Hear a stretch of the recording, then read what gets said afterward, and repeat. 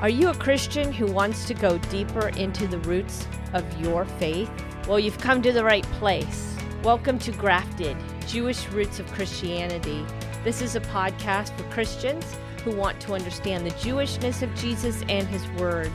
I'm your host, Stephanie Pavlantos. I'm a bit of a Bible nerd. I'm also an author and a Bible teacher. In this podcast, we will stretch and maybe even challenge you to look at Scripture from a Hebraic point of view. We want to help you understand Scripture through the lens of the Hebrew language, culture, and history. Thank you for joining us. Thank you for being here today. I have Diane Fiera, and Diane is a wife and mom. She's a Jewish believer in Jesus, or as we call him, Yeshua. She is a blogger and teacher at the Besorah Learning Center at Worth Beyond Rubies. She has been teaching a Hebrew class. She's been doing a lot of blogging and everything else. She is a Messianic, and I'm going to have her explain that a little bit once I turn it over to her. But she's going to explain a lot to us about the Jewish roots of Christianity, as well as questions and misinterpretations that we may have incorporated and actually just learned in our Christian faith. So thank you for being here. I appreciate all that you have, all that you're doing, and all that you have to teach and explain. Well, thank you so much for having me. I really appreciate it. So like I said, you are a Messianic Jew, and you also have explained that there's also Messianic Gentiles. So I would ask that you maybe first just explain what's a Messianic Jew and what's a Messianic Gentile, so we can kind of get terminology correct. Sure. Well, a Messianic Jew, it's a Jewish believer in Jesus or Yeshua. And what makes that distinctive from a lot of Jewish believers in Jesus, because there are a lot of them out there that don't identify as Messianic Jewish, is a Messianic Jew continues to live their life in Jewish space. So we continue to live as we did prior to Yeshua. For many of us, we grew up knowing Yeshua, that we don't know a life prior to Yeshua, but we continue to live our life in our Jewish identity.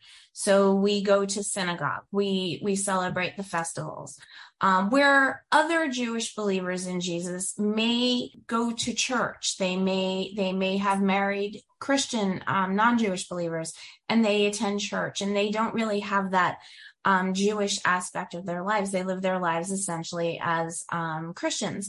So that's really the big distinction, is living that Jewish identity and continuing to live as a Jewish person, where a Messianic Gentile versus a Christian would be someone who has a distinct calling to live a life that identifies kind of more with the Messianic Jewish lifestyle, for lack of a better word. Lifestyle is not the greatest word, and they do this under the covering of a Messianic rabbi. So they don't do this off on their own. They don't do this, kind of just picking and choosing areas of Torah that they're going to follow.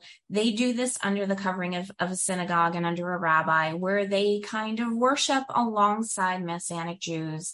And they live a life where they are under the head of a rabbi, basically. Very good. That makes a lot of sense, because I've met Messianic Gentiles. And like you said, they are Gentiles who choose to do the feasts, live according to the Torah. And I don't say that we don't, or we shouldn't. I'm not saying that at all. But the rest of us, but that also they see Shabbat as being on Saturday. And really there's no problem to do it either way, I guess. There's many, many Christians, Gentiles around the world, who celebrate the Sabbath on Sunday and keep the Sabbath. And of course, I think one thing that we need to make clear is that the Sabbath is a day of rest. Shabbat is a day of rest. It's not about just going to a church service. It's about actually resting. And I think we lose that part sometimes as Christians. we think that we don't really need to rest, but God calls us to rest. And so that's probably a whole nother episode, but it is important to rest. And I know that for my own husband, he, the Lord convicted him into resting because he's a very hard worker. But anyway, Jewish people, if you are a descendant of Jewish heritage, that you can still go to a Baptist church, a Pentecostal church, whatever you want, and still live a life according to the Messiah. You are a Messiah believer and you worship him alone. And that's okay. It's all about Jesus. It's not about us. And I met a Jewish believer who was he came to, and I say that because he's not Messianic, but he came to know Jesus as his Messiah when he was 15 years old. And from that time on, he went to a Christian church. I think it was Christian Missionary Alliance. And he is now a pastor in that denomination. And it's very interesting because he also has a ministry to the Jewish people. So he's very much active in bringing those Jewish people to the Messiah. So anyway, going on. You bring up a lot of good topics on your website. So I had checked out your website and I'd been there before, but I did a little more searching because I was interested in how you explain some of the Jewish roots.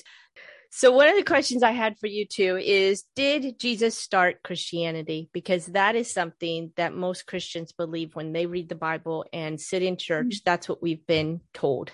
So can you unpack that for me? Absolutely. So there is a common belief in the church, and I want to preface this by saying that I don't ever fault Christians for having this belief, because I don't think that this is something that is taught necessarily in a lot of seminaries. I don't think it's necessarily something that gets translated into church on Sunday. Many churches only have a limited amount of time with people on Sundays, and it's not something that people are really taught. But there's a belief in Christianity that Christianity had its birth in the manger, and that the advent of Christianity was with the birth of Yeshua.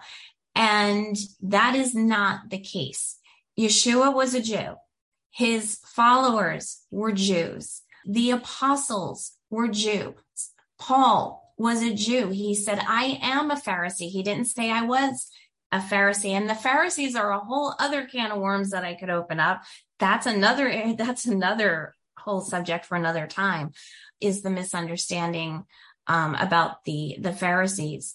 But Christianity was not born with Yeshua. He didn't come to start a new religion. He was very much a Jew. He was very much an observant Jew. He wore tzitzit, or fringes, the story about the woman with the issue of blood, and she reached out and touched the fringes of his garment.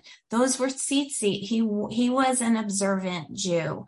So Christianity did not start with Yeshua. Christianity started somewhere. It started to see its beginnings roughly around the 2nd, 3rd century. It really came into its fruition in the 4th century with Constantine and the Council of Nicaea. But no, it did not begin with Yeshua. He did not come to start a new religion. He came to bring the nations into covenant with the God of Israel and not start something new. I think it's important that we know that, because when we understand that, then we appreciate the Jewishness of Jesus. We appreciate that he followed the Torah. As you say, he was Torah observant. He kept the law. He didn't walk, too far on the Sabbath, on Shabbat, I should say. He stayed within the area. And scripture actually says that he wouldn't go. He normally went to Bethany when he was in Jerusalem, but if it was Shabbat, he went to the Garden of Gethsemane, and that's where he might stay. So there was a difference, because the Garden of Gethsemane was a Sabbath walk, or Shabbat walk, I guess, as they might put it. So there are those differences, but if you don't know what you're reading and you don't understand the Jewishness of what you're reading, then you don't quite get that meaning out of it.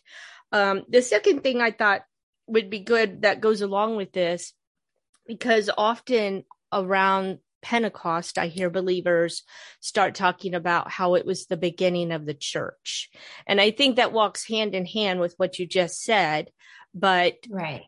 that's not necessarily the truth either. It's not necessarily the whole truth. So Pentecost, just to kind of give a brief overview of what Pentecost is actually the festival of Shavuot, which is a Jewish festival, which is essentially 50 days after the beginning of Passover, which is where it gets its name. Pentecost means 50, so it follows on from Shavuot. Mm-hmm. It wasn't the beginning of Christianity. It wasn't the birth of the church, so to speak, but it was the birth of something. So what it was, and what it often gets mistranslated from, it was at that moment with the coming of the Holy Spirit, when the Jewish followers of Yeshua saw that the Holy Spirit was given to the Gentiles. It was that awakening, essentially, that when the Jewish ecclesia, as Dr. Mark Kinzer refers to it in the Greek, which is basically the body of believers, the way is how they were known. This body of Yeshua followers, the Jewish followers, saw that the Holy Spirit could be given to the Gentiles. And it was this realization that God gave his Spirit to these Gentiles. He is doing something new. He's doing something that is incorporating these Gentiles into what we're doing. And so in a sense, it was a birthing, but it wasn't the birth of the church, so to speak. It was the realization that God was bringing the Gentiles into this covenant relationship, into Israel with the Jewish followers of Yeshua. So was it the birth of the church? No, the church was birthed in essence the moment they came to faith in Yeshua. They joined this ecclesia, but it was the realization for the Jewish followers of Yeshua that kind of, because on the Jewish side, I will admit that there was this hesitancy, and we see this with Peter, and we see this with some of the apostles, that they struggled with this newfound, acceptance of Gentiles, because the Gentiles had always been pagan followers. They had always followed other gods. And here was God now introducing them and bringing them into the faith. And there was a little bit of reluctance of, what is this? This is something new. And here was the Ruach HaKodesh, the Holy Spirit, now being brought on these Gentiles. And it was a tough pill to swallow for some of the Jewish followers. So in that regard, it was sort of a birthing. But it wasn't the beginning of the church. It wasn't the beginning of Christianity or anything like that. That's a great way to put it. I appreciate that, because you're right. There's truth in that, but it's not the whole truth. And that's a great way to put it. Right. Because it's bigger than that. I mean, we were to worship alongside Jew and Gentile. And I hear this a lot. And I don't think we hear it as much I don't know. I mean, not in my case, I don't hear it as much within the church, but it's one man. Jew and Gentile were to be one man. We were to be followers of the Jewish Messiah, Jesus, and worship alongside each other. Absolutely. And that's why there was a court of Gentiles in the temple, and all in that area. And so you can correct me if I'm wrong. When Jesus cleared that court, if I remember correctly, before his crucifixion, one of the things he did was clear out the money changers. And am I correct in I'd heard that they were in the court of Gentiles is where they had set up shop, or was it more of a marketplace? It was, I don't know the exact court where they were set up. It was more in the outer areas. I don't know that it was necessarily the court of the Gentiles. It could have been, because I don't know the nature of the actual vendors that they had selling to the Jews. I don't know that Jews would have bought items for sacrifice from Gentiles. So I almost want to say no, it may not have been. That's something that I'll have to look into that. That one I'm not 100% sure of. Well, the way I understand it was that when they were set up in the court of Gentiles, they were basically preventing Gentiles from coming in because they were set up. And I think it was actually the Jewish people. This is just the way I learned. And again, and there may be some fallacies in what I've learned, but when those money changers and the sales people of the sacrifices, that they were Jewish people, but they were set up in an area that was open for Gentiles to come in.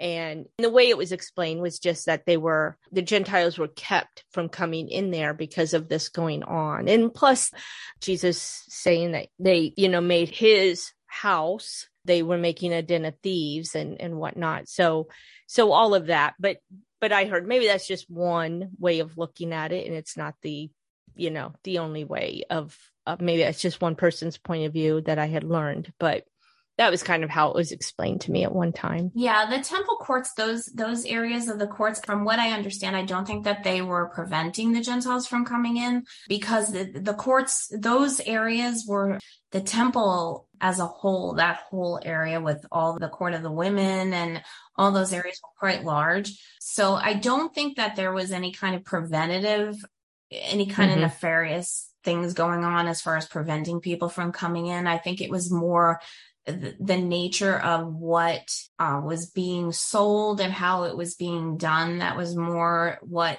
had upset him than anything else. Okay, that sounds right.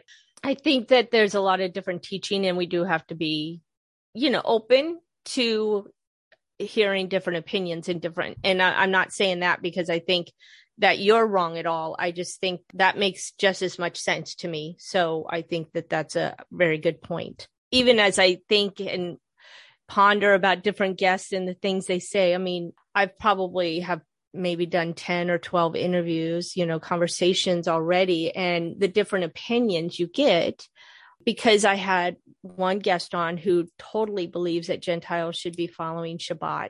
Gentiles should be following, as Christians, we should be following Shabbat on Saturday. We should be following the food laws, the dietary laws. And, and that's not necessarily what every Messianic Jew or Yeshua follower that I interview thinks as well.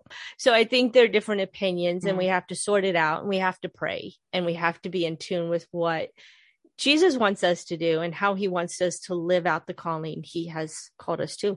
Yeah. And I think that there are definitely there are areas that are spelled out in scripture that clearly delineate, again, going back to the Jerusalem Council, where they clearly spelled out what was expected of Gentile followers. Torah is a touchy subject, because some Christians believe strongly that they should follow Torah. And then there are many, on the Jewish side, where Torah was given specifically to the Jews and as a covenant. To put Torah onto Gentiles, that's you're getting into the whole Jerusalem Council thing, and you shouldn't put burdens on the Gentiles that aren't theirs to bear. And that's where a lot of misconceptions come in about the law. And one of the things in Judaism, and I think it's a really big misconception about Torah, is its meaning. And many times when you say the word Torah, and I say Christians because I grew up as a Christian. My mother did not raise me in a Jewish home. My grandmother was Jewish. It's a long story, but my mother didn't want any part of it because there was a lot of anti-Semitism going on at the time in New York where we lived. So I spent time in the church and I spent time in the synagogue. And so when I say Christians, I come from that space as well. So I've had my time in that space. And when you say Torah, a lot of Christians immediately go to the space of law. they immediately think law. Torah simply means teaching. It doesn't mean law. Yes, there is law in Torah, but Torah actually envelops the entire corpus of scripture. It is not just the 5 books of Moses, but when a Jewish person speaks of Torah, they typically refer to the entire Tanakh, the entire Old Testament. For Messianic Jews, Torah actually embodies all of scripture. So the Tanakh and the apostolic writings, the New Testament. So because that's our teaching, is the entirety of the scriptures. So when a Messianic Jew says Torah, they oftentimes mean the entirety of the Bible. So it really depends on what someone is meaning when they say following Torah. That can kind of get muddied as well. So definitions kind of get muddied, history kind of gets muddied, and yeah, it can lead to a lot of misconceptions. That's a great point. Thank you for clearing that up, because I think that's really important to know what we're talking about, because there are some who use Torah as the first 5 books of the Bible, mm-hmm. and that is where all the laws are given. Leviticus tells us how to eat. It tells us how to worship, the feast to follow, and that's throughout. But I think there are some who get stuck there on those first 5 books. And then others who talk about it as the Tanakh or the Old Testament. And then, like you said, I mean, I hadn't actually heard it associated with the entire Bible, New and Old Testaments, as we might say, which is also another subject I wanted to talk to you, because we often call it New and Old Testament, but that is not necessarily the whole truth either. Right. So it's often referred to as Old and New Testament, which kind of, there's a danger in Christianity of replacement theology and supersessionism, which is, replacement theology is, the church has now replaced Israel, in God's economy. It's now, Israel had its time, but now the church has replaced it. Or supersessionism, which is very closely related, which is, this church has superseded Israel. And because Israel rejected the Messiah, the church has now superseded Israel. And none of that is true. The problem is with terminology like Old Testament and New Testament is it only serves to add continuity to that. It's the Old Testament. That was the way things were. Now there's a New Testament or a new covenant that replaces the old covenant. And I like to use the picture of the word new, not as in new as in replaces something, but like the new moon. When we have a new moon, it's not a new moon. We don't get a whole brand new moon every month. It just refreshes. It's revitalized. It's a new cycle. The new covenant is not one that replaces the old. It's one that now ushers the Gentiles in to covenant in relationship with God through Yeshua. It introduces the Gentiles into covenant with God. It doesn't replace the existing covenant. God doesn't break covenant ever. There's nowhere in scripture where God breaks covenant. So God's covenant with Israel is a standing covenant. It is not broken. And now this new covenant is not new in that it replaces the old one. It enjoins it, kind of like the grafting in of the Gentiles with the Jews in this spiritual olive tree that we see pictured in the New Testament. We now see them enjoined together. So Yeshua has now brought the Gentiles into covenant with God through himself, the one man Israel. He is the one man Israel. He is the living Torah. He has now brought them in. So the problem with the terminology Old and New Testament is that it just serves to add continuity to replacement theology. Rabbi Stuart Dauerman, who is one of my teachers, I love him. He's fabulous. If you ever get to read any of his books, they're amazing. he uses the term Older Testament and Newer Testament, which I like because it adds chronology to it rather than that abrogating one in favor of the other. So you have an Older Testament, which is the older of the two, and the newer, which is the newer of the two. The Old Covenant and the New Covenant, again, it implies that one is past its prime and the other one has replaced it. So is it semantics? Yes. In a sense, it is. Is there a good way of saying it? Probably not. Amy Jill Levine, who is a professor of New Testament studies, she is a traditional Jew in the sense that she is not a Yeshua follower. She is a Jew, but she is a New Testament scholar and she teaches New Testament studies. She does not have a problem with the term New Testament. I love her. I read all her books. She's fabulous. She doesn't have a problem with the term New Testament because for Christians, it is new for them. So it really, for me, it depends on how your heart is approaching looking at it. And for me, it's about educating people about the meaning and what's implied there. It's understanding. I don't think the church has reached a place yet of coming out of replacement theology, which is a form of anti-Semitism. Mm-hmm. When you say that the church has superseded Israel, that's a form of anti-Semitism, and it's dangerous. And I don't think the church has come out of that yet. And until it does, you're always going to have problematic language with Old Testament and New Testament. I like older and newer. I'm going to start using that on my blog because I like it so much.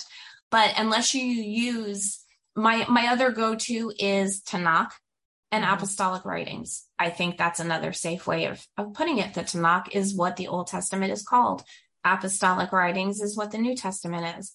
So that has been my other go-to. But yeah, unfortunately, it has its history, and that history is still quite prevalent. Mm-hmm.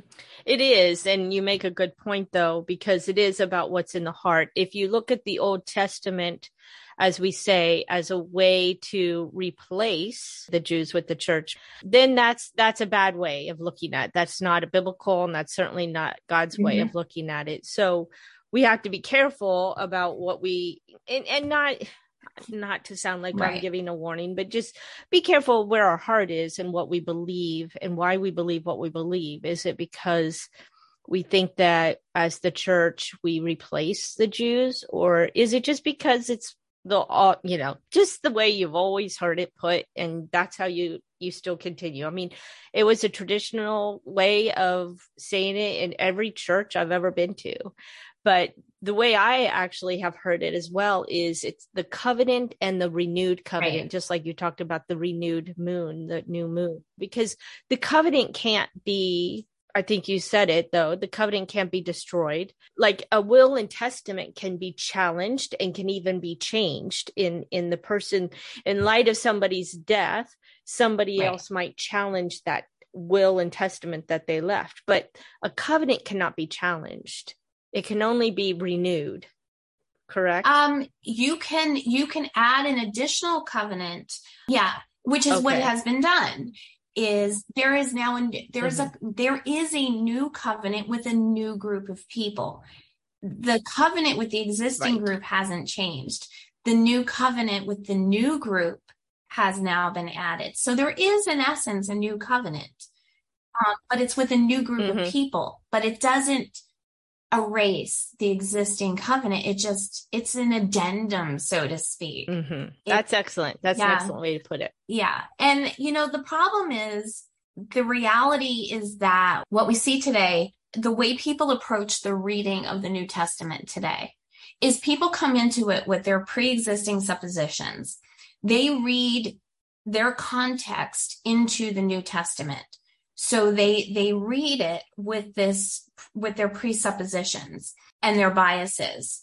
And so when you approach your reading of the New Testament, it's easy, as Dr. Jen Rosner says, who wrote the book Finding Messiah, to read. So we have the parting of the ways. We have that period of time where you had the Jew and the Gentile together. They were together as one group. And eventually that started to separate. You started to see this division where you no longer had Jew and Gentile together.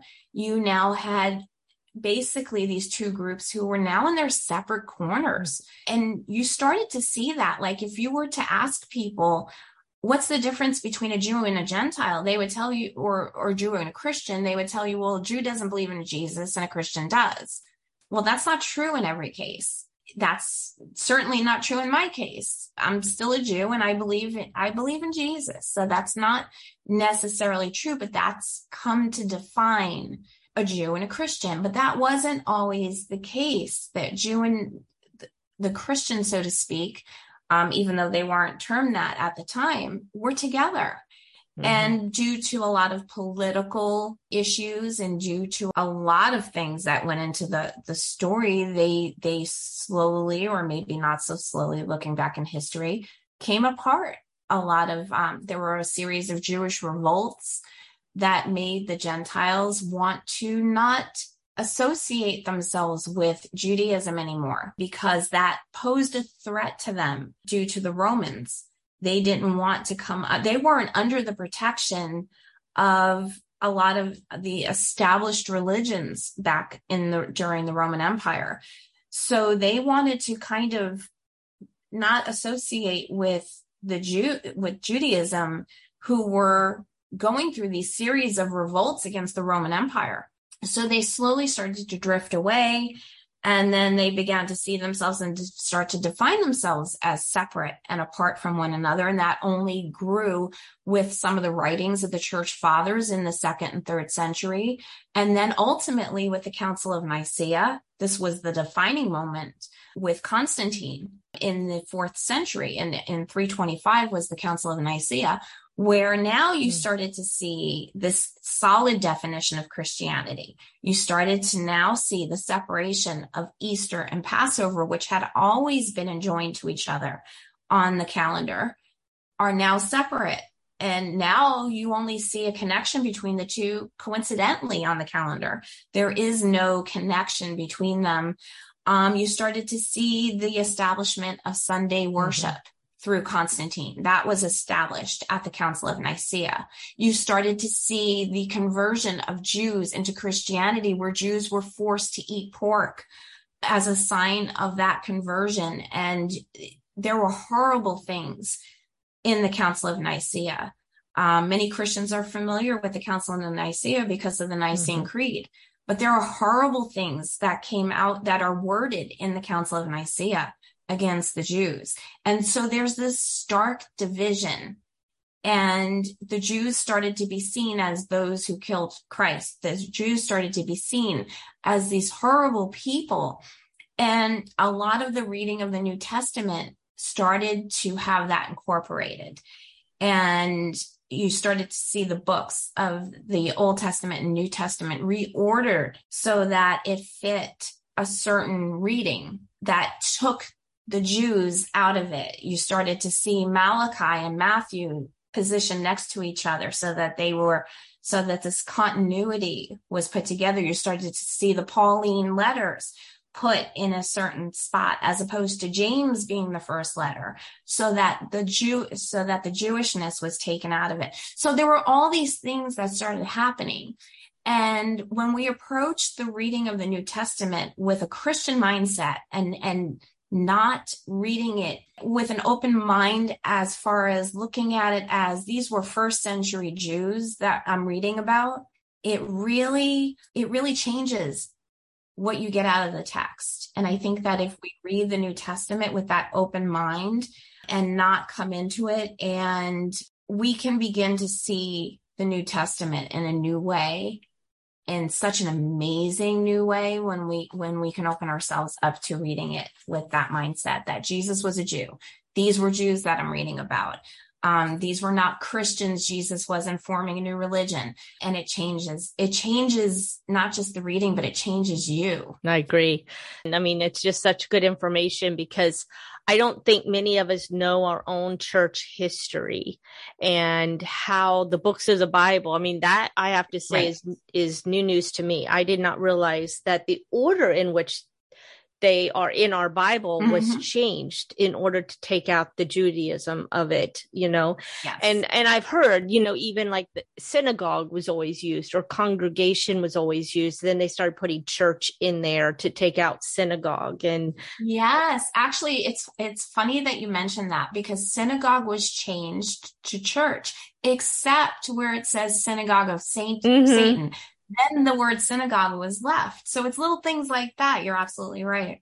And so we have to be open. And I think this is just such a good example of going back and learning your church history. How did this all happen? And trying to look at it. Mhm. How did this affect the Jews? Something I learned recently was when we think of the year 1942, we think of, the whole song, Columbus sailed the ocean blue and all that. And I mean, my kids start singing that as soon as I say 1940 or 18. Yeah. I even had the year 1642. I think I said 1942. 1642. Yeah. 1642. Let's get the year right. But one of the things I read was that year too, all the Jews were basically forbidden to live in Spain. They were chased out. They were exiled. And we don't hear Yes. about that in our Yep. history. And they came under persecution. So many Yeah. things happened, but the only thing that we know of is what affects, the United States of America, kind of thing. But when you look at history with a broad lens and through a biblical lens as well, then you see this isn't just affect us. This is affecting our brothers and sisters, the Jewish people, where we are worshiping the Messiah that was given to them. We are now worshiping and been invited Yes. to partake of that and to join them in the worship of their Messiah. And then you start seeing us as one family who believes in the one true God. And I mean, it just starts all coming together, I think, for us when we choose to look at it through that lens, through a biblical lens, including the Jew first and then the Gentile, and understanding that whole kind of mess. In a sense, it's become a mess in some ways. It wasn't then, but it's become messy waters for us, as you put it. And I think it's changing. It's certainly changing because there are people like you and many others who are wanting to learn more and wanting to dig in more. Like once they learn one thing, it begins this whole rabbit hole of like, I never knew that. I need to learn more. Like you don't know what you don't know. And then once you begin to learn and people, I've noticed people really become hungry for it.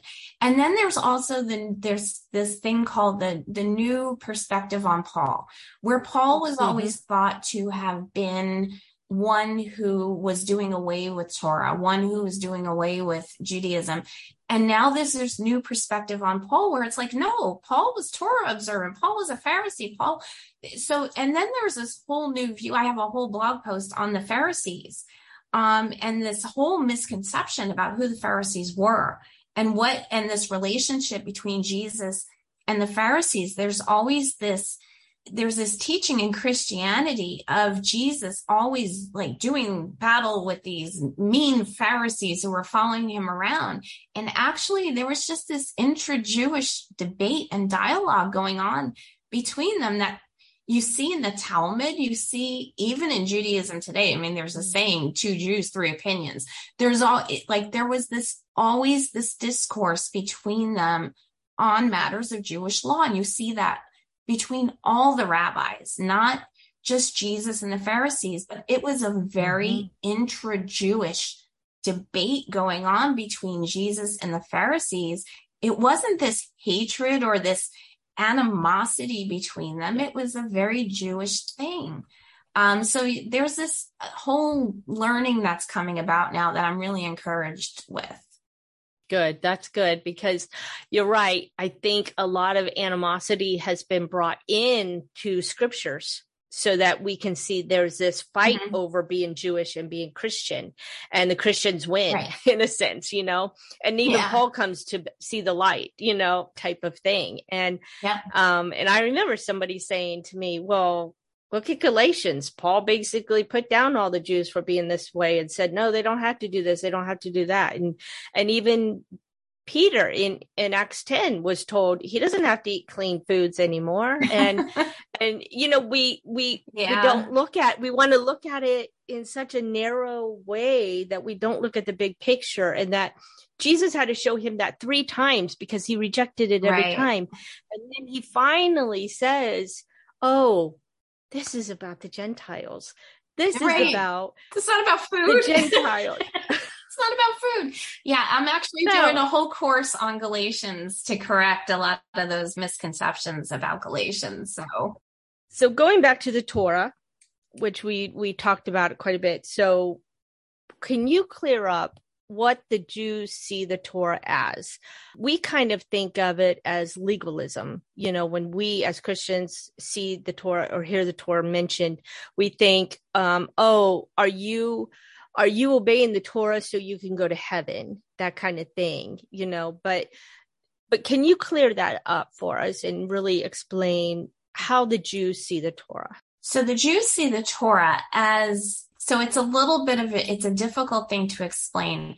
The Jews see the Torah as their covenant, but it's not the law.